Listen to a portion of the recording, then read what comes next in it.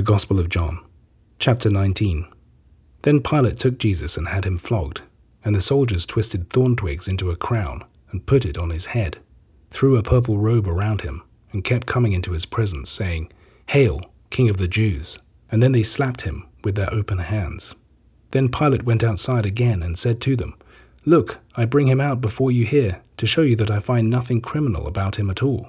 And at this Jesus came outside too, wearing the thorn crown and the purple robe. "Look," said Pilate, "here's the man." The sight of him made the chief priests and Jewish officers shout at the top of their voices, "Crucify! Crucify!" "You take him and crucify him," retorted Pilate. "He's no criminal as far as I can see." The Jews answered him, "We have a law, and according to that law he must die, for he made himself out to be Son of God." When Pilate heard him say this, he became much more uneasy, and returned to the palace and again spoke to Jesus, "Where do you come from?" But Jesus gave him no reply. So Pilate said to him, "Won't you speak to me?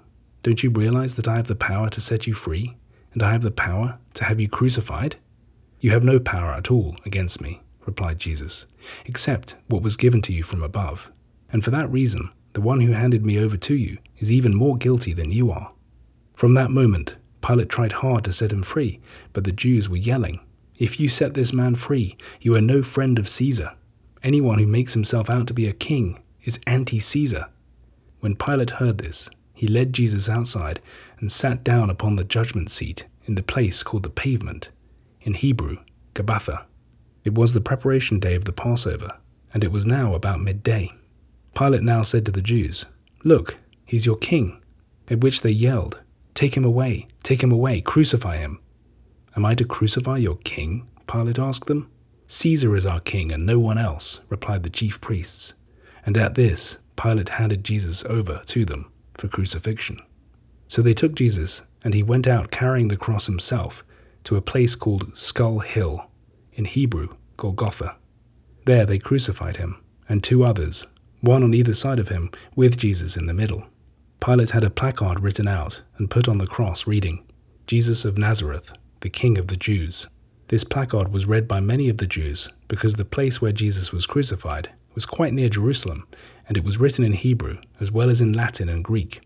So the chief priests said to Pilate, "You should not write the King of the Jews, but this man said, 'I am the King of the Jews.'" To which Pilate retorted, "What I have written, I have written." When the soldiers had crucified Jesus, they divided his clothes between them, taking a quarter share each. There remained his tunic, which was seamless, woven in one piece from the top to the bottom. So they said to each other, "Don't let us tear it, let's draw lots and see who gets it."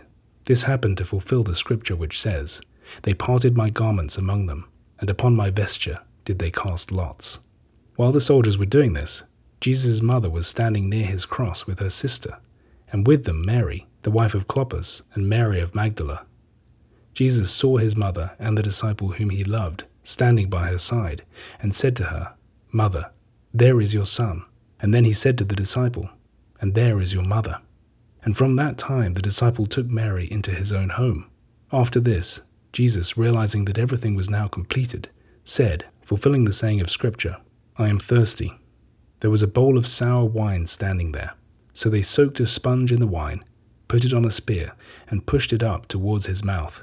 When Jesus had taken it, he cried, "It is finished." His head fell forward, and he breathed his last breath. As it was the day of preparation for the Passover, the Jews wanted to avoid the bodies being left on the crosses over the Sabbath, for that was a particularly important Sabbath, and they requested Pilate to have the men's legs broken and the bodies removed. So the soldiers went and broke the legs of the first man and of the other who was crucified with Jesus.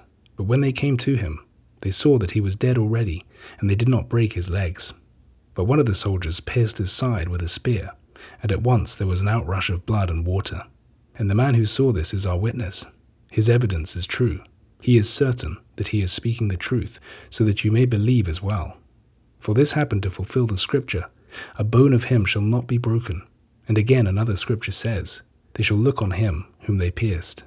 After it was all over, Joseph, who came from Arimathea and was a disciple of Jesus, though secretly for fear of the Jews, requested Pilate that he might take away Jesus' body, and Pilate gave him permission. So he came and took his body down. Nicodemus also, the man who had come to him at the beginning by night, arrived bringing a mixture of myrrh and aloes, weighing about 100 pounds. So they took his body and wound it round with linen strips with the spices, according to the Jewish custom of preparing a body for burial. In the place where he was crucified, there was a garden containing a new tomb in which nobody had yet been laid. Because it was the preparation day, and because the tomb was conveniently near, they laid Jesus in this tomb.